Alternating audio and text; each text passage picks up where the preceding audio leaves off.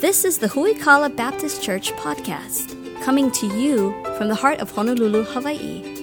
Huikala is a dynamic family of faith committed to solid Bible teaching, discipleship, and helping you grow in your faith. Grab your Bible and prepare to dig deep into the Word with Pastor Anthony King.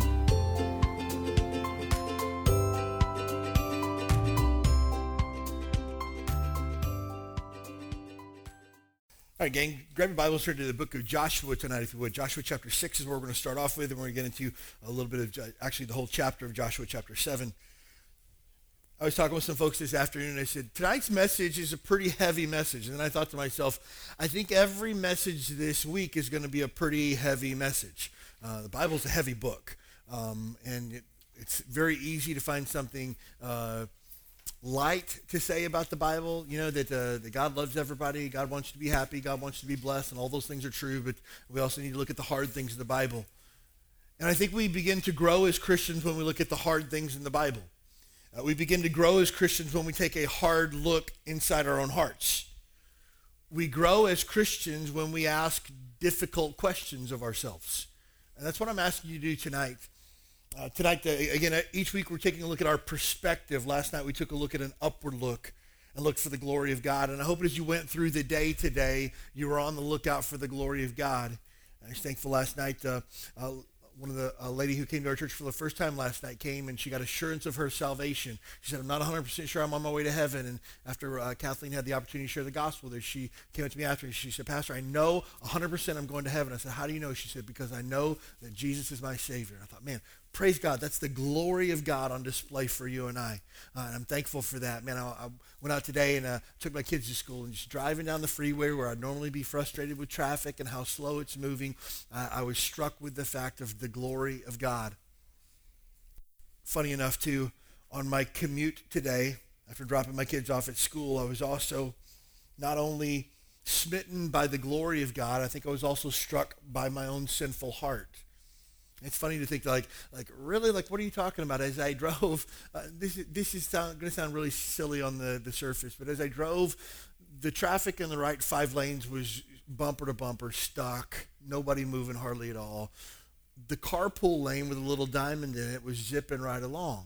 I was the only person in my car, but I thought to myself, I could get home so much faster if I would just get in that lane and go.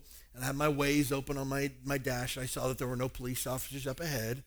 And I thought to myself, I'm just going to get over there. I got stuff to do. I got places to be today. I got stuff going on. I can't just sit in traffic all day. And I stopped, and I thought to myself, I can't just break the law because I have unique circumstances in my life. This is part of the problem.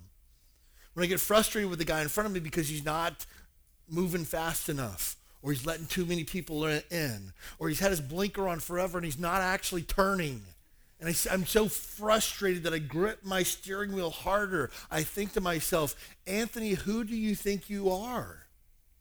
Are you so important that everybody needs to move out of your way? Are you so important that the laws don't apply to you because you're so special? And no lie, I sat in traffic this morning and I repented to God for my proud spirit, that the rules don't apply to me because I'm special, that other people frustrate me because they don't have going on what I've got going on. Nobody's as important as I am to get stuff done. Nobody else has anything to do today except for me. And I stopped and I thought to myself, and you look at that and you go, oh my goodness, are you really saying that? Here's the problem. When I have a spirit of pride and I think the rules don't apply to me, that doesn't just stay in the carpool lane, that bleeds over into every area of life. That now I get frustrated with people at the bank because my time's important and they're wasting my time. Now I get frustrated with people at Long's because they can't understand shopping bags cost 15 cents. Come on, it's been this way for years. What's the big deal? And I get frustrated and bleeds over. But then I begin to think that other things don't apply to me. I can make excuses for my own sinful condition because my life is different. For whatever reason, I'm the exception to the rule. And that begins to bleed over into other areas. So that's why we got to stop and say, what's going on in my heart? What do I need to be aware of? Let's take a look at the book of Joshua tonight. God is getting ready to give them one of the greatest victories that we've seen thus far up into the Old Testament. The book of Joshua, God tells them you're going to go to the city of Jericho. And you're going to walk around the city of Jericho for 6 days. On the seventh day, you're going to walk around it 7 times, and then you're going to blow the trumpets. The walls are going to fall, and you get to take the city. It's all yours. It's one of the great victories that Joshua got to see early on in his leading of the children of Israel. It's monumental. It's a story that we teach to kids in Sunday school about how a great victory, and we talk about marching around the city and blowing the trumpet, and then the walls fall down. But God had some guidelines for him to follow. If you take a look at Joshua chapter 6, verse number 16. It came to pass the 7th time that the priests blew the trumpets. Joshua said unto the people, shout, for the Lord hath given you the city. Verse 17, and the city shall be accursed, even it, and all that are therein, to the Lord. Only Rahab the harlot shall live. Fascinating story on her we don't have time to get into tonight. She and all that are with her in the house, because she hid the messengers that were sent. And ye, in any wise, keep yourselves from the accursed thing, lest you make yourself accursed. When you take the accursed thing and make the children of the camp of Israel accursed and trouble it. But all the silver and gold and vessels of brass and iron are consecrated unto the Lord, and they shall come into the treasury of the Lord. So then the priests blew the walls fell, and they shouted, and they took over the city. And God says, don't touch anything in it. It's all accursed. But the gold, the silver, the brass, bring that into the house of the Lord. That belongs to God. Don't mess with it. Everything else, leave it, let it be. Fast forward to chapter 7, verse 1. But the children of Israel committed a trespass in the accursed thing for Achan. He's going to become really important in this story. The son of Carmi, the son of Zabdi, the son of Zerah of the tribe of Judah, took the accursed thing, and the anger of the Lord was kindled against Achan. You know what it says? No, against the children of Israel. That's a big deal too.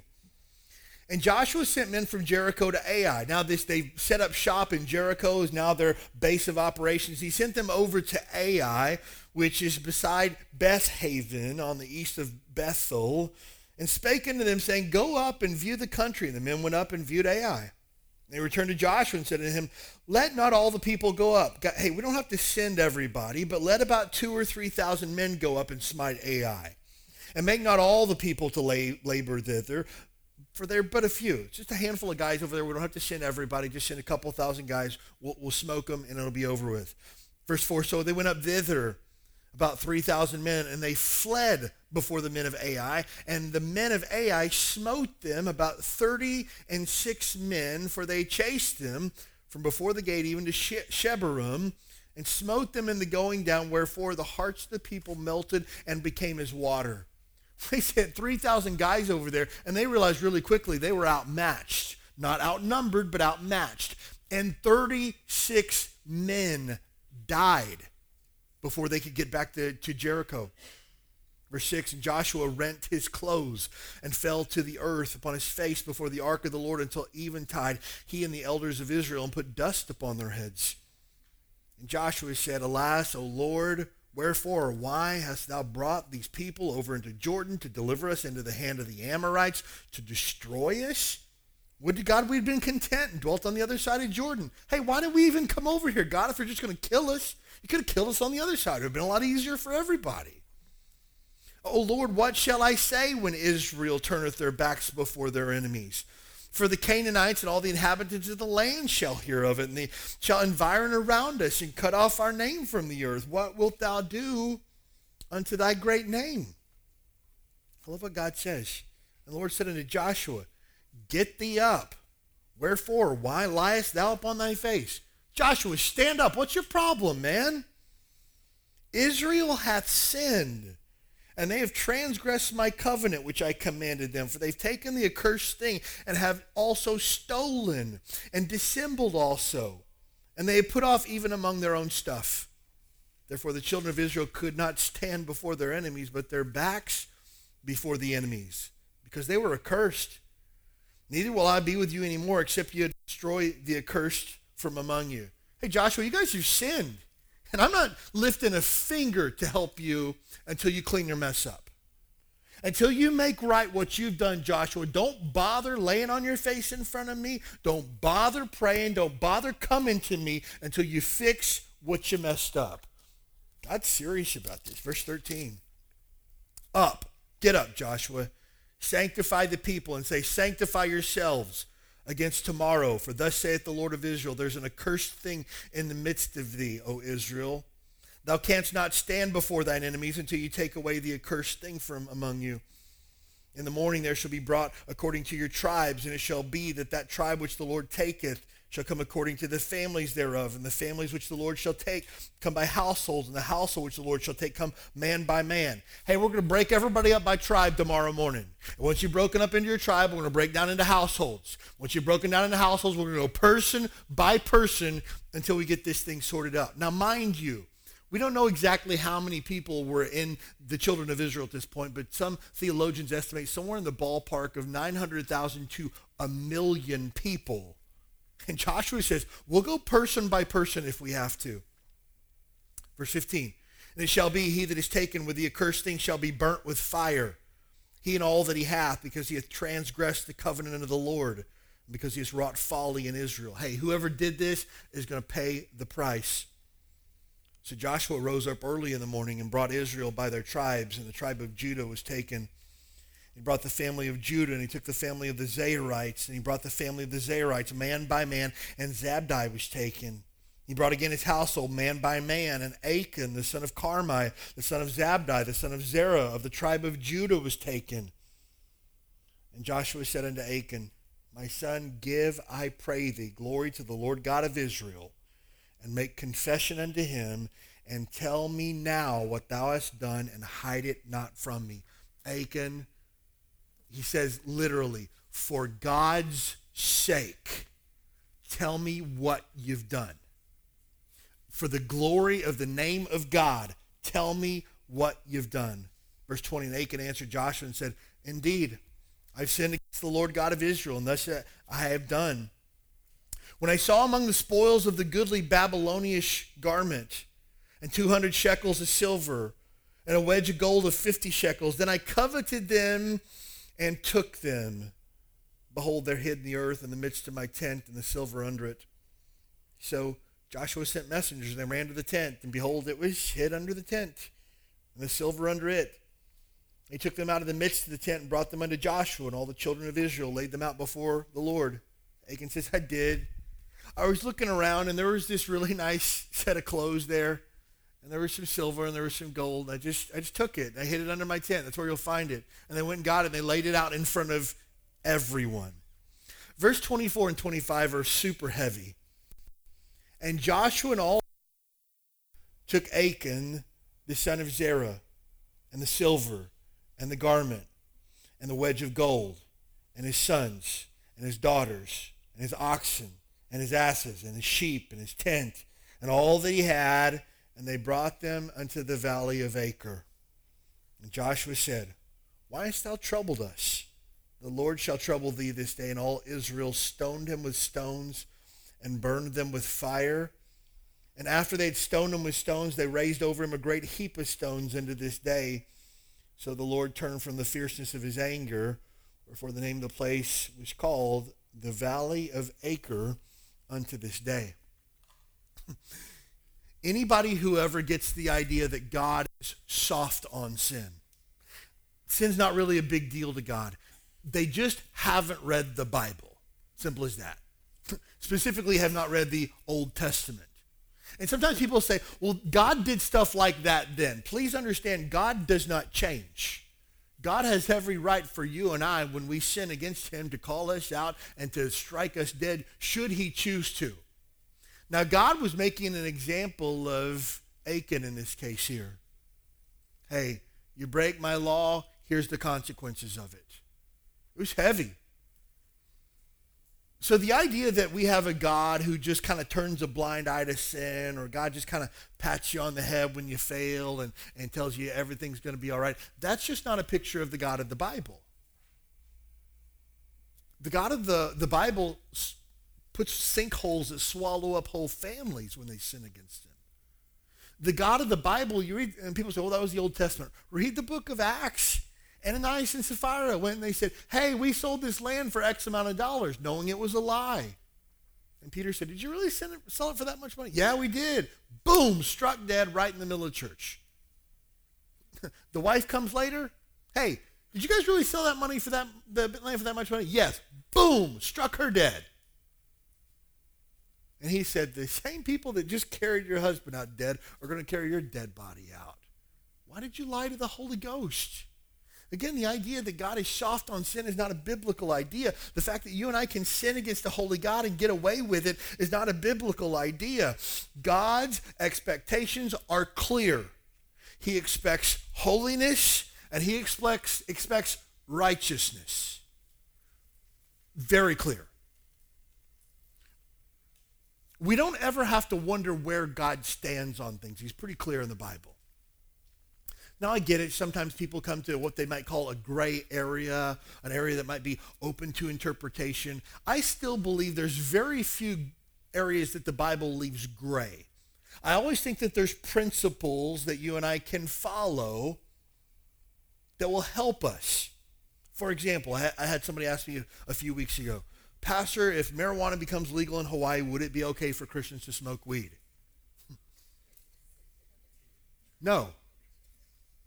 Well, show me in the Bible where it says thou shalt not smoke weed. I can't. You got me. You got me. So if the Bible doesn't explicitly say it, then we can do it, right? No. There's principles all throughout the Bible that say we should be sober-minded, that we should live differently, distinctly from the rest of the world, that Christians should stand out in our holiness and righteousness. The Bible's crystal clear on that. We don't have to debate. So what God expects of us, he's not unclear. He expects holiness and righteousness. Now, mind you, we are still sinners. We are redeemed sinners. We are forgiven sinners. We walk in newness of life, Romans 6 tells us. But we still have a propensity. We still have an appetite for sin. So this is not a call to complete sinlessness. This is a call to sanctification. The word sanctified means set apart, made distinct, unique. And you and I, sanctification is not the process of becoming sinless. It's the process of sinning less. Think of it that way. Sanctification means I examine myself in light of God's word and say, hey, what do I need to fix? What's an area that I need to work on? It requires introspection. But you know the number one enemy of sanctification? Most people think it's the devil. Most people think it's this world. You know what the number one enemy of sanctification in your life and mine is? Our own heart. You know why? Because our hearts make excuses. Our hearts look for reasons why we don't have to obey the rules. Our hearts want to look for ways that we don't have to follow God's guidelines. Our hearts make excuses for us. You know, God says it's sin. I say it's really just a bad habit. God says it's a sin. I say, well, this is just how I've always been. God says it's sin, and I make excuses for it. I was a disciple in a man probably, 10, 12 years ago. And he had a rough background. He was a gang member in Los Angeles and stuff like that. God had saved him and delivered him from a lifestyle of gang activity and stuff like that. And we were sitting down going through discipleship, and he let a curse word slip. And he kind of covered his mouth after he said it. He's like, sorry about that. Go on a little bit longer. He lets another curse word slip. And I said, hey, I'm just going to stop you right there. We don't tolerate that. And he goes, well, you don't understand. You don't understand where I come from. No, you don't understand who you are in Christ. Well, my background's a lot rougher than yours. Tell me about my background. Tell me all about it. You don't know my background. You don't know my story. Well, I'm Hispanic, and so we have like a temper. Dude, don't use your ethnicity as an excuse for your carnality, your sinfulness. You can't. You have to own it. But you see, our heart wants to make excuses for us. Our heart wants to blame our sin on someone else. Well, I wouldn't have done that if you hadn't done what you did. I realized I was wrong, but know this, you always ruin a good apology and you always ruin a good repentance by inserting the word but in there every single time. Sweetheart, I'm really sorry that I raised my voice at you and spoke to you that way in front of the kids. I shouldn't have done that. But I wouldn't have had to do that if you had just done what I told you to do the first time. Hey, you just ruined that apology and you just dug yourself a deeper hole. We come to God sometimes like that as well. God, you know that I want to share my faith, but you know that I'm scared to. And I just can't put myself out there the way. I'm not like so-and-so. I'm not a people person like them. And so I can't just like share my faith like everybody else does. God, you know that I want to attend church, but I can't because, I got work and I got school and I got studies and I got homework and God, you know I want to, but I just can't right now. God, I know I should tithe, but I'm just doing the best that I can right now. You know that. And we begin to make excuses why we don't have to obey God. Achan looks at this stuff. Hey, look, all of the clothing was going to be gathered up and burned and destroyed. Why couldn't Achan just have a jacket? What's the big deal? You're going to throw it away anyways. Why couldn't Achan just have a little wedge of gold? Did God really need all that gold? What's the big deal? Achan's heart began to make excuses why the rules didn't apply to him. And you and I are foolish if we think for whatever reasons God's word does not apply to us. You're foolish. You're foolish if you think after 2,000 years of church history that you are the exception to the rule. The first person that's come along in all of human history that the Bible's guidelines doesn't apply to. You're foolish, and you're fooling yourself. But you see, it's very hard for us to admit when we're wrong. I don't know about you, I'm a very proud person in my flesh. I have a hard time admitting that I'm wrong. But being honest before God means being willing to say, I'm not perfect. Got some areas I need to grow. Got some areas that I'm working on. I'm not going to minimize my sin. Some people are probably thinking like, oh my goodness, you wanted to drive in the carpool lane today and you beat yourself up about that? Good grief, what's wrong with you? Hey, I'm not going to make excuse for my sin. I know what the law is and I wanted to break it today because it didn't apply to me. That seeps over into every area of my life. I sat across the table from men who tried to tell me why it was okay for them to look at pornography. Just shut up. I'm going to stop you there. No, I've got a really good reason. No, you don't. No, I do. You got to hear it. No, I don't want to hear it. I don't. You have no reason whatsoever why it's okay for you to disobey God's word and look at a woman with lust, which Jesus calls adultery. Period. End of story. Well, it's okay for me to be angry with my husband. You don't know what he's done to me. Being angry is not an excuse. What he's done to you is not an excuse to live in the flesh, to not walk in the spirit, to not forgive. Well, I could forgive if he would do... Stop. I'm going to stop you right there. Time out. The Bible says we're to forgive as God, for Christ's sake, has forgiven us. I forgive freely because I've been forgiven. I can't make excuses any longer about my sin. And if you want to continue in your sin, it's going to end badly, guaranteed. Not most of the time it'll end badly. 100% of the time it ends badly. Book of James. Every man is deceived when he's drawn away of his own lust. And lust brings forth sin, and sin, when it is finished, brings forth, what's the word? Death. Done. Destruction. Misery. Self-hatred. Whatever you want. It's bad on every level. And I've even had people tell me before, Pastor, I think I can handle this. I promise you cannot. Well, Pastor, I'm just going to do this and I'm just going to expect God to forgive me. May God have mercy on you if that's the case. Because you are willfully sinning against the grace of God. And here's what Achan forgot. We're free to choose our own sin, but we cannot choose our own consequences.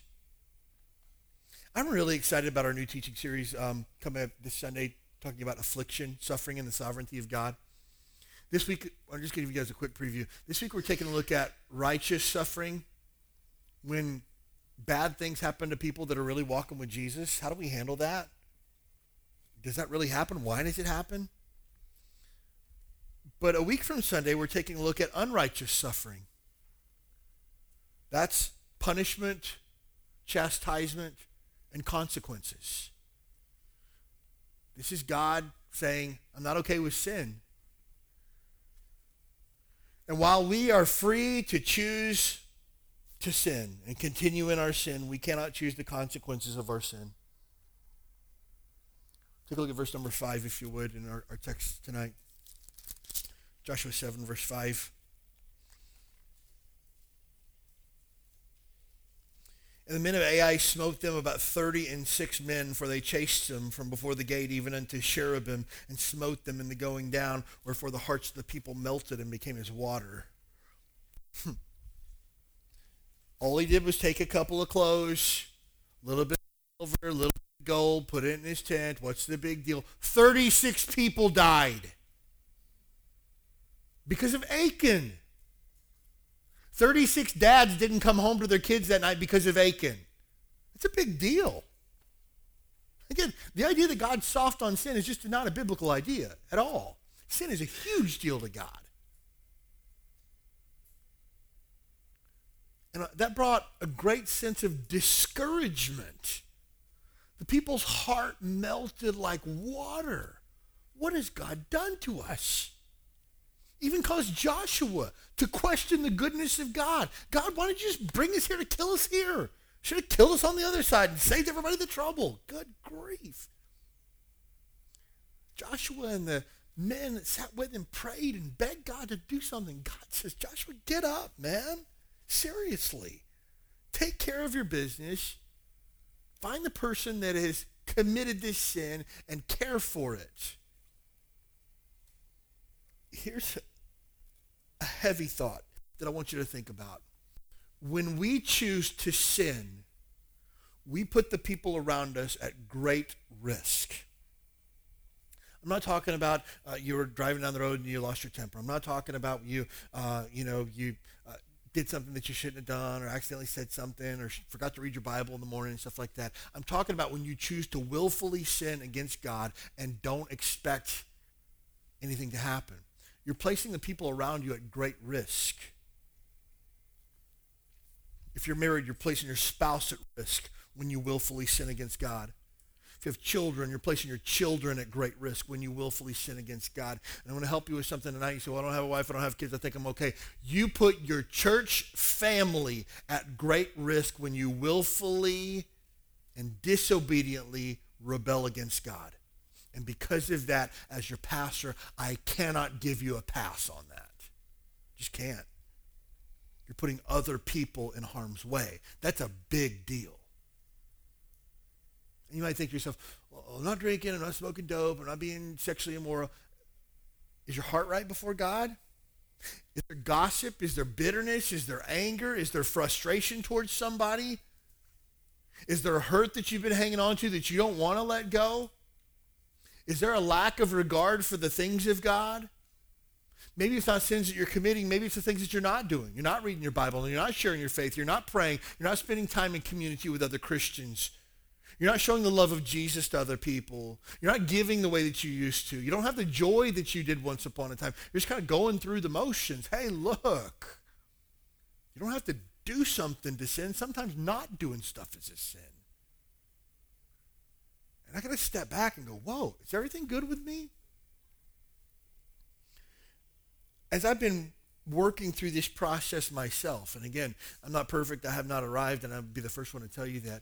It's funny, God revealed something to me in my life, probably just 2 weeks ago, that was an idol. And if I told you tonight, you'd probably laugh at it, so I'm not even going to share it with you. Because you're like, oh, my soul. But God said, Anthony, that's an idol in your life. And I said, I got to stop. I can't do it. I cannot. If it's going to keep me from a tight relationship with God, if it's going to hurt the people around me, if it's going to cause hurt to my church family, I can't afford it. Not going to do it. And I repented and I gave it to God. And we have to have that level of introspection.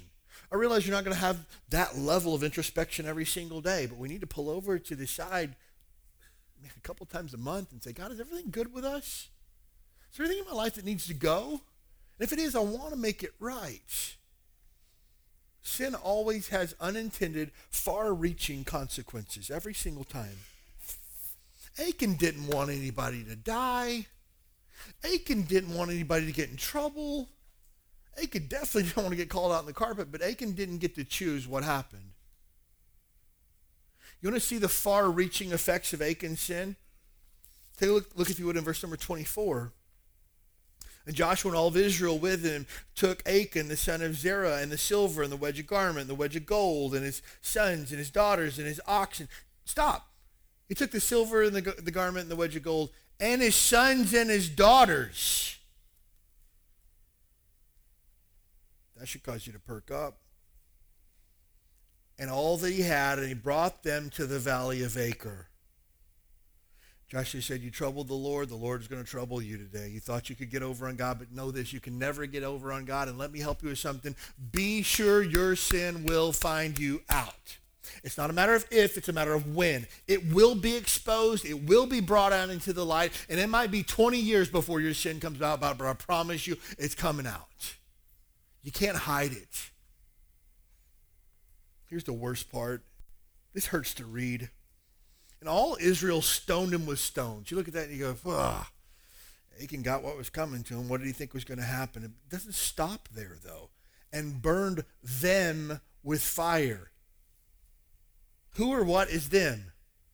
Oh, it's the silver, the garment, the wedge of gold, and his sons and his daughters and his oxen and his asses and his sheep and his tent. You burned his kids? God said, don't touch it. Don't take it. Don't mess with it. And God says, you got to judge it. He didn't mean it to happen. It wasn't that big of a deal. It was a huge deal to God. Sin is never a small deal to God. I promise you that. I even need to check my thoughts that I have. I might not say something, but I think it in my mind. I was praying with a friend last night, and he said, pray for me. He says, I have a judgmental attitude towards other people. I just think it in my head, but it affects the way that I treat other people, and I got to stop. I love that, because the Bible says, take every thought captive. I want to lock up every thought that I have and say, does this honor the Lord? Everything. Because my thoughts turn into actions. My thoughts turn into words. My thoughts turn into habits. My thoughts turn into lifestyle. And I just got to stop it when it's a thought. Know this, idolatry always displaces God from the throne of our heart. When idolatry takes over, something else becomes God. And God's no longer God. That thing is, whatever that thing is. And let me just tell you this, God refuses to take a back seat to anybody. God doesn't ride shotgun. God doesn't allow somebody else to sit on his throne. We took a look at that in Isaiah 42 last night. He said, my glory will I not give to another. I will not share my glory with any graven images. There are no idols. God doesn't take a back seat. You don't want God? That's fine. He's okay with that. But I promise you this, you do not want to go there. Final thought here tonight. Again, at the end of every one of these messages, I'm going to give you a thought that you can pray through. Again, we're Bible-believing Christians, so we don't prescribe prayers that people memorize and pray. That's not a biblical idea.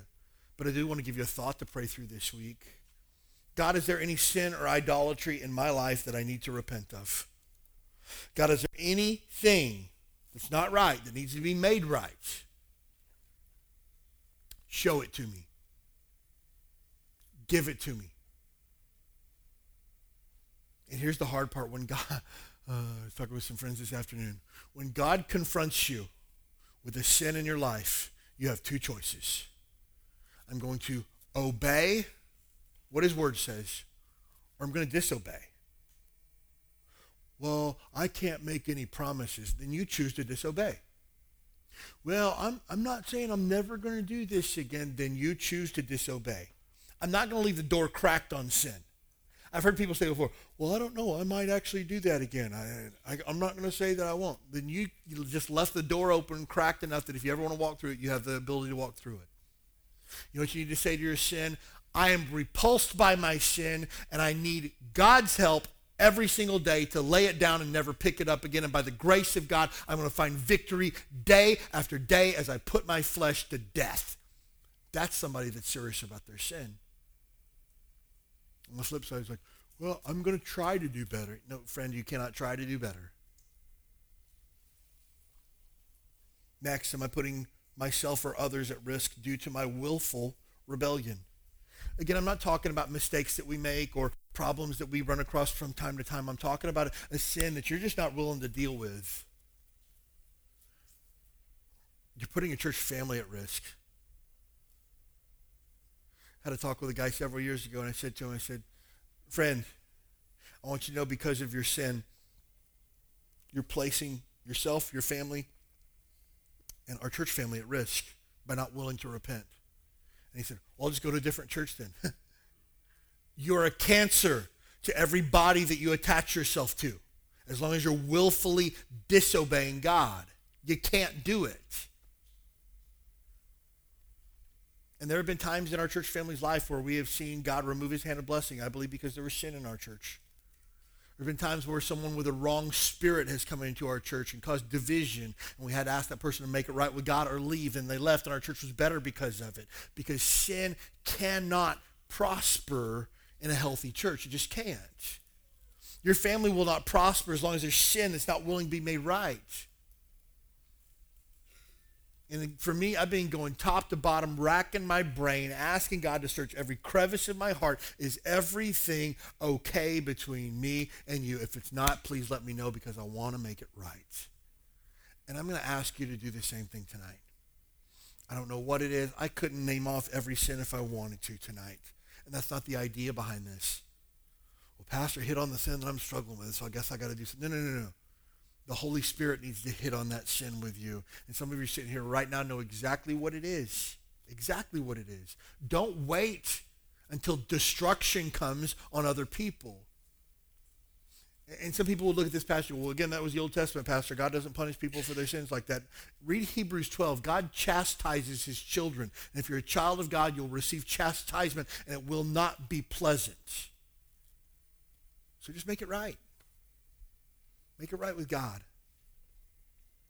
Most important thing in the world, if you're here tonight and you do not know for sure that you're saved, do not let your sin take you to hell. I'm not trying to put doubt in people's mind. I'm not trying to cause you to question your salvation. I'm trying to give you full assurance of your salvation. If you're here tonight and you don't know for sure that you're saved, don't leave here until making things 110% right with God. Christian, if you're here tonight and there's sin in your life, you need to confess it before God. Make it right so that you can move forward. I'd encourage you to do that. You know the great thing about our God? He's loving, he's gracious, he's kind, he's patient, he's long-suffering. But he's not going to be long-suffering forever. When our kids make mistakes, we lovingly correct them. When our kids continue to make the same mistakes, we're going to exact a little bit heavier discipline. When our kids are willfully defiant and disobedient, we might go so far as to spank. But when our kids ratchet up a notch, we can't just sit back and go, well, we tried our best. Nope, God won't either. God's going to continue to lovingly correct you, to bring him back to himself. And God will use whatever means he needs to draw you back to himself. Let's not go there. Let's just make it right tonight with God.